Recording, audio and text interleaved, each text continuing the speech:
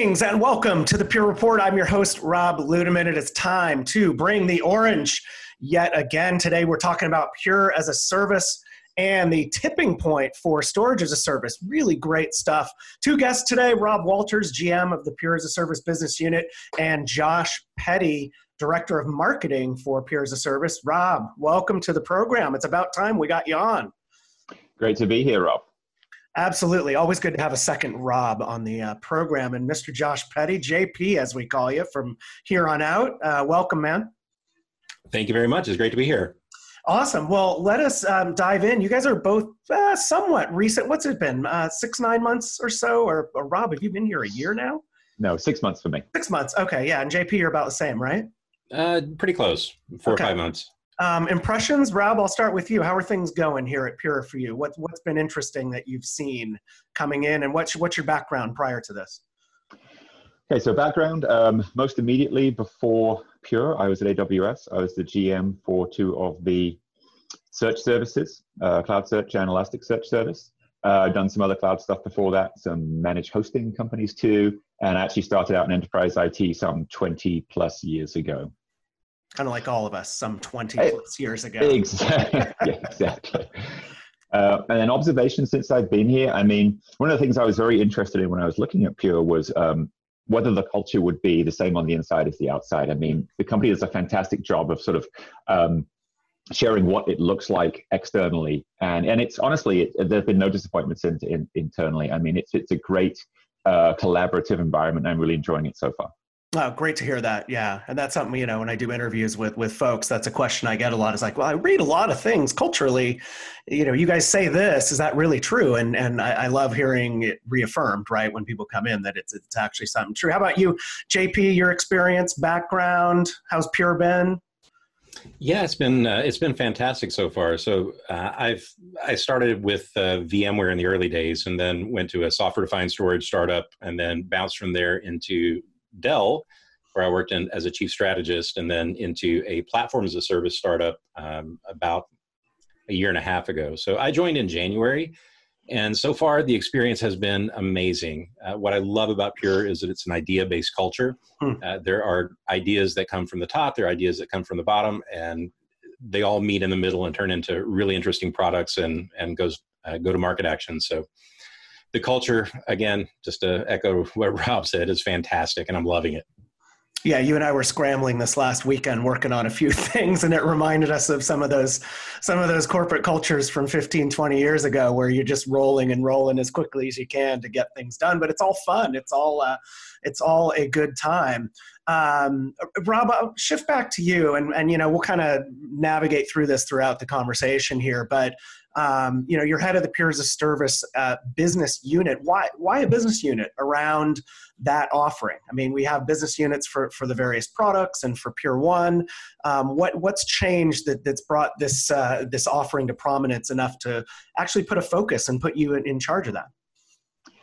I would say the main reason is customer demand. I mean, You look at the macro trends, as a service consumption of on-prem IT is, starting to catch up to the public cloud demand that we've seen over the last decade. Customers have been asking whether they can get some of those same benefits on-prem. And so, with that in mind, Pure launched what was ES2 at the time, more than 2 years ago. So, the company's been doing this for a long time, but as customers, were asking about it more and more, it needed its own areas of investment and roadmap, etc. It just became more and more of an area of focus for the company, hence the need for a completely separate BU. Got it. Understood. Well, Josh, how do we get here? Like, let's go back a little bit, right? Because, I did a conversation with Paul Ferraro a while back, and he's got a fun talk track around user-based economies and as a service types of things. And, the shift that we've been seeing, right? Look at automobile, Uber types of things, right? As user-based, but those seem to be very popular in B2C.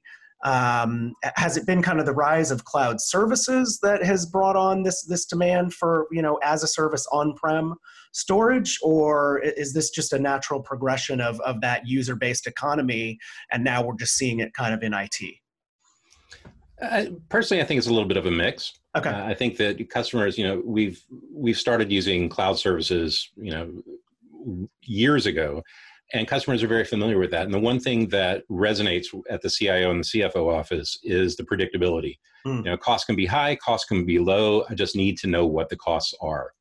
And that predictability of cost has been one of the key triggers for many of the deals that we've done in Pure as a Service.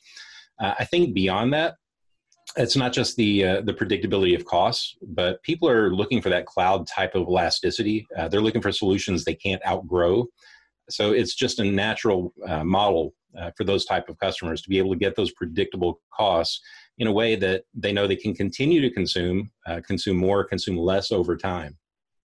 But and Rob, I'll get back to you. I mean, it seems like, we've had these things for, obviously there's cloud consumption, but there's always been sort of this specter of financing, right? And different creative financing options. What is truly different about this that makes it not just a financial engineering model, but really a true sort of flexible consumption as a service, scale up, scale down? What's the distinction there? So the keys to doing a model like this correctly are, one, that the provider has entire ownership, right? So to make, to be an OpEx model, the customer cannot own or even specifically be able to identify the assets, right? That's sort of the OpEx law, if you like. An on-demand model being the lead as opposed to sort of an afterthought is critical, because that's where the business flexibility that JP was just mentioning comes in. So, we lead with the on-demand model, although customers have absolutely the choice to commit based on term and capacity for storage needs that they know will be longer lasting. But they can keep as much business agility through on-demand as they need. And then finally, we have a unified subscription across on-prem and cloud. And so this takes away a lot of the risk of cloud migrations, or even just managing two disparate vendors. Right? If you can do it through the same vendor in the same bill, and the timeline is based on your business needs, you get a lot of the protections that JP was talking about in terms of cost control as well. Okay, all right, makes sense. Well, and JP, it sounds like a lot like we're talking about risk reduction here. Right. I mean, that's one of the main. You've got risk with IT staffing. Some of the things that we hear historically is, not having enough storage when you need it, and or potentially having too much. Right. So does the risk aspect kind of outweigh some of these other variables? Just that, we're providing something that's really flexible to scale up and down, and it eliminates that, keeps you up at night type of thing. Absolutely. So the operational risk reduction is a tangible thing. The other thing that I get when I talk to customers and partners is that anytime you spend money, there's a risk. We all know that. That's what buyer's remorse is based on. Right. When you spend, there's risk. And customers are interested in these models because if I can limit my spend this year, that money turns into improved cash flows that I can then address other risks in the business, like IT skills gap. Potentially other issues around, trying to diversify into other data centers, MSPs. It gives me a lot of cash to work with. So there are some tangible benefits around reducing over provisioning and under provisioning risk. But really long term for a CIO and a CFO, being able to limit my spend this year gives me so much flexibility and takes so much risk out of my 18 to 24 month budgets. Yeah. Well, and then Rob, I'll kick. I mean, this was something that was ramping and growing, and then we hit the interesting circumstances we're in now. So how many more engagements are we having now around these types of conversations, given the shift to remote workforces and some of the uncertainty with things going on? I would imagine that we've probably seen these conversations probably escalate just this calendar year. Absolutely. I mean, this has been one of those sort of examples which, you wish would not have happened, but looking back could be, as you mentioned right up front, kind of a tipping point for this type of economic model and service consumption model. There is a big picture, macroeconomic trend towards consuming services on-prem and in the hybrid cloud. But I think, this year's events have really brought that to a focal point for many, many customers. And they're looking to conserve cash, and they're looking to, exercise their sort of fiduciary responsibilities while delivering their business needs. and consuming, in an as-a-service model is a great way for them to do that. So yes, we've seen a lot more interest in this model in the course of the last 3-4 months. Rob, what's the typical conversation like with an existing customer or a prospect, right? And it's interesting, you come from the AWS side previously, so kind of the cloud-like experience conversations. Is it very akin to that? Is it similar? Are you talking about the different facets that are very cloud-like in consumption, or is it something else? I would say we tend to have sort of two types of conversations depending on where organizations are in their cloud journey. Okay. We're still seeing a lot of customers who are seeing the biggest sort of bang for the buck in the short term by the sort of CapEx to OpEx migration, because that enables them to save a lot of money this year. But then they kind of start to understand the benefits throughout, the conversations that we have of the operational benefits, the self-service aspects that we bring too. And then the second type of conversation is those who've sort of already understood the full package value of as-a-service consumption, and they're asking about all those aspects on day one. But I mean, we're sort of very, very happy to take customers at any point in their journey and bring them with us. We do a lot of education and making sure that customers can see the full benefits, because that also helps them make a smart decision from what else is available in the market too. Yeah, absolutely. And I think that, you mentioned the point about kind of that unified subscription or that cloud connectivity also being a benefit, right? You kind of minimize some of the complexity around those different types of models or the different people that you have to work with, right? Which, adds more risk. Absolutely. I mean, everybody has a cloud strategy that they have to either execute on or come up with soon. Yeah. And so if you sign up with a provider like Pure who has that kind of covered for you, it doesn't matter whether you actually are able or want to execute on that today, but we have it when you're ready, and you don't need to come back and renegotiate a new contract or learn some new technologies. It's there and it looks the same, it's consistent, and the pricing is the same, and it's covered by a unified subscription. So we de-risk a lot of that kind of future cloud migrations for customers. Absolutely. JP, let me shift to you, because you've been, in and around IT and particularly in storage for a while. Is it interesting to you to see some of the architectural things that we've done at Pure and what that enables for this type of service offering?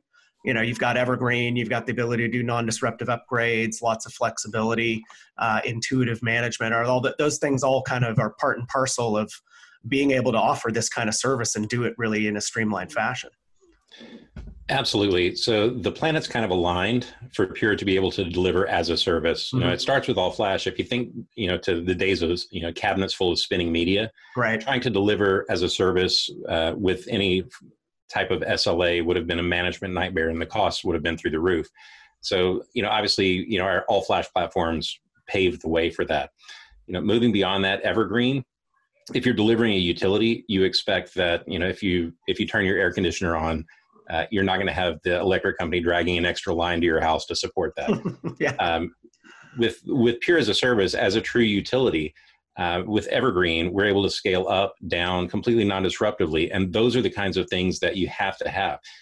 Beyond that, we've got AI-based monitoring. Imagine if you had a NOC full of engineers watching screens to try and alert to problems. Again, the cost of service goes way up. So being able to do AI-based monitoring through Pure One, along with the APIs that we have with Pure One, to be able to allow partners to build their own services powered by Pure as a service, all of these things kind of came together to enable us to deliver Pure as a service in a much more functional and cloud-like experience than you get with some of the financial models from competitors. Yeah, it's nice that we had all the pieces kind of in place to do that. And you make a great point about Pure One and sort of that unified, global management plane, not just for, the on-prem pieces, but also, connected into the cloud, which is a great thing. Rob, given your background in cloud services, how do you respond to the objection or maybe the question that this is just sort of a financial model or there's financial engineering? What data points or what do you point to kind of break through that perception that, Pure's just pushing out, sort of a financing model? I think that's probably a common industry-wide perception, because that's a lot of what's going on. Yeah. But I would sort of challenge anyone sort of, dig under the covers a little bit, right? So, some of the issues around financing are, literally that they are financing options, meaning it's a lease. There's a period, there's perhaps a buyout on the end of it. There's sort of fixed capacities, which are generally very high as a proportion of the storage on the customer's floor. So really looking at the flexibility that comes with this model and comparing it to a hyperscaler offering. We really have used the public cloud as our North Star for designing Pure as a Service. And we're looking to deliver as much of that model as possible. It's more than just the economics, so that's obviously our focus here, but the operational capabilities and the self-service capabilities that JP was touching on earlier. Got it. Okay. Yeah, good. Because I think you make a good point there as well, too, right? That there's sort of a perception because that's what others are doing. And so that's what's, kind of viewed as the norm. JP, I'm always interested in transformation and what we can actually do for folks. And, on these podcasts, we generally don't name customer names, but are there any instances or use cases where we've delighted a customer with this type of service? I mean, what kind of problems did we solve? Any that stand out to you? And Rob, I'll ask you same question after JP. Yeah, I can give you 3 off the top of my head, and they all happen basically after March 1st of this year. Wow. So one of them, a large retailer, realized, okay, we need to double the size of our IT or of our remote worker footprint. So we were able to get that up and running for them in basically a week. One of the other customers signed contract on Thursday and was installed and up and running on a Tuesday. Wow. Which is amazing. And that's the power of, we're not going to quibble about what it needs to be sized at. We're not going to quibble about, the cost of a CapEx deal. We'll just put gear in place and you can start using it and pay as you go. So that's a really powerful thing. My favorite story is a customer that did not realize that they were running out of space. We all kind of got into this early March fight or flight, and the natural response is just to freeze. Right. So who knows what they were working on in the meantime? But we alerted that customer that they were running out of capacity. Their workload had substantially increased, and we were able to get additional capacity on the floor in about 4 days. So that type of elasticity and also proactively monitoring the customer environment and responding as a true utility provided them a lot of value that they might not even have expected. Outstanding. Well, great examples, and very timely that those all happened after March 1st. It's not like you're digging out things from a year ago. How about you, Rob? Any that stand out different, or are those the ones that you would necessarily highlight? I think from a recency perspective, they're absolutely the right ones. But from a bigger picture trend, one of the things that I've been impressed with is the traction we've gained in banking and financial services. Interesting. Because I generally see that as a vertical. It's hard to crack, right? Yeah. And if you can make customers like that happy from an audit, compliance, security, and performance, quite frankly, perspective, you've got a pretty solid offering. And we've had quarter over quarter traction in those two areas. And it just kind of makes me pretty proud of the underpinnings of the service we've put together, because it gets through the scrutiny of that type of industry. Yeah, absolutely. And certainly, the service delivery, I'm kind of struck by JP's example where, they signed on a Thursday and we had things on Tuesday. So, great testament to, the folks behind the scenes that are going and implementing and making this happen and put that in practice. Very, very much so. I mean, that's kind of Pure across the board. Not specifically Pure as a service, but the fact that we get to, leverage those same people, those same Puritans who care about customers so much, only makes Pure as a service that much better. Yeah, and dovetails back to both of your comments about the culture being, really that sort of driven teamwork, persistent, that we talked about up top. Awesome. JP, anything else you want to add before we talk about where to go for more info? No, I think that about sums it up. Okay, cool. Well, where do folks go for more info on Pure as a Service, since you're the marketing guy? I knew it was coming. They can go to the website under products, Pure as a Service, and there are links there that get you all the information you need. You can also go to our blogs, and we have a few blog posts that have information about the offers that we have currently. Yeah, and you had a great blog post recently that's worth mentioning, right? Which is around the scaling a remote workforce and the tie-in to Pure as a Service. All right, Rob, closing comments from you. Thanks for sharing, by the way, what you guys have been working on. Really exciting to see the momentum. But anything else that you would want to close with here for anybody listening? Yeah, thanks for having us. And I would just say to anyone listening that's interested in a model like this to check it out. There's a lot of sort of hidden benefits, and sort of there's a few gotchas involved in what the market has to offer. So I would say check out the web resources that JP mentioned, and then call your Pure sales rep and get a detailed walkthrough of what Pure as a Service can do for you. Fantastic. Well, thanks, gents, both for squeezing this in. I know you have really busy calendars, but I love chatting with you and hope to have you back again very, very soon so we can hear more about what's going on with Pure as a Service. And with that, we'll wrap. Thanks, everybody, for listening and for telling friends and colleagues. Keep sending in the topics, and we will keep bringing out great guests like Rob and Josh. And with that, we will close. For Pure Storage, Rob Walters, Josh Petty, this is Rob Ludeman saying, don't look back, something might be gaining on you.